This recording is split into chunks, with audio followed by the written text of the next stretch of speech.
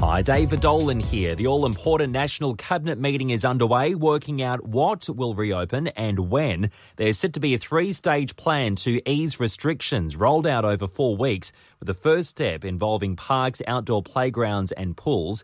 However, it's up to each state and territory to make the final call. We already know New South Wales, Victoria and Tasmania won't be lifting any restrictions this weekend.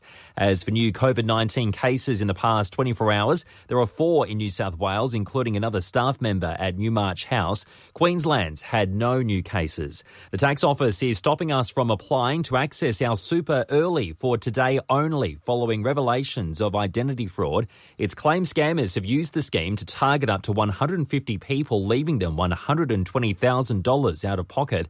Assistant Treasurer Michael Sukkar has told Sky authorities are trying to get to the bottom of it. We want the ATO today, out of an abundance of caution, to make sure that there's nothing more we can do to help people protecting their data, to ensure that people are not the victims of identity theft, as is being investigated by the AFP. And pharmacists are calling for more support during the pandemic, raising concerns about increased workloads and the safety of staff.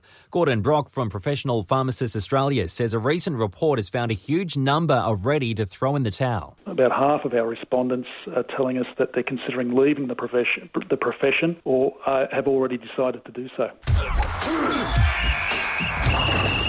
West Tigers veteran Benji Marshall isn't thinking about the short runway into the revamped NRL season. Players have just 3 weeks to prepare before games resume. The playmaker says at the end of the day, everyone is in the same boat. As a game, we just have to buy into that, whether it's enough time or not. Look, we're all for the rules and we all got the same rules. So if it's 2 weeks of contact before we play, then we're all in the same boat, mate. While the NRL will still have to convince the Queensland government it is safe to resume the season after some players refuse to have flu shots.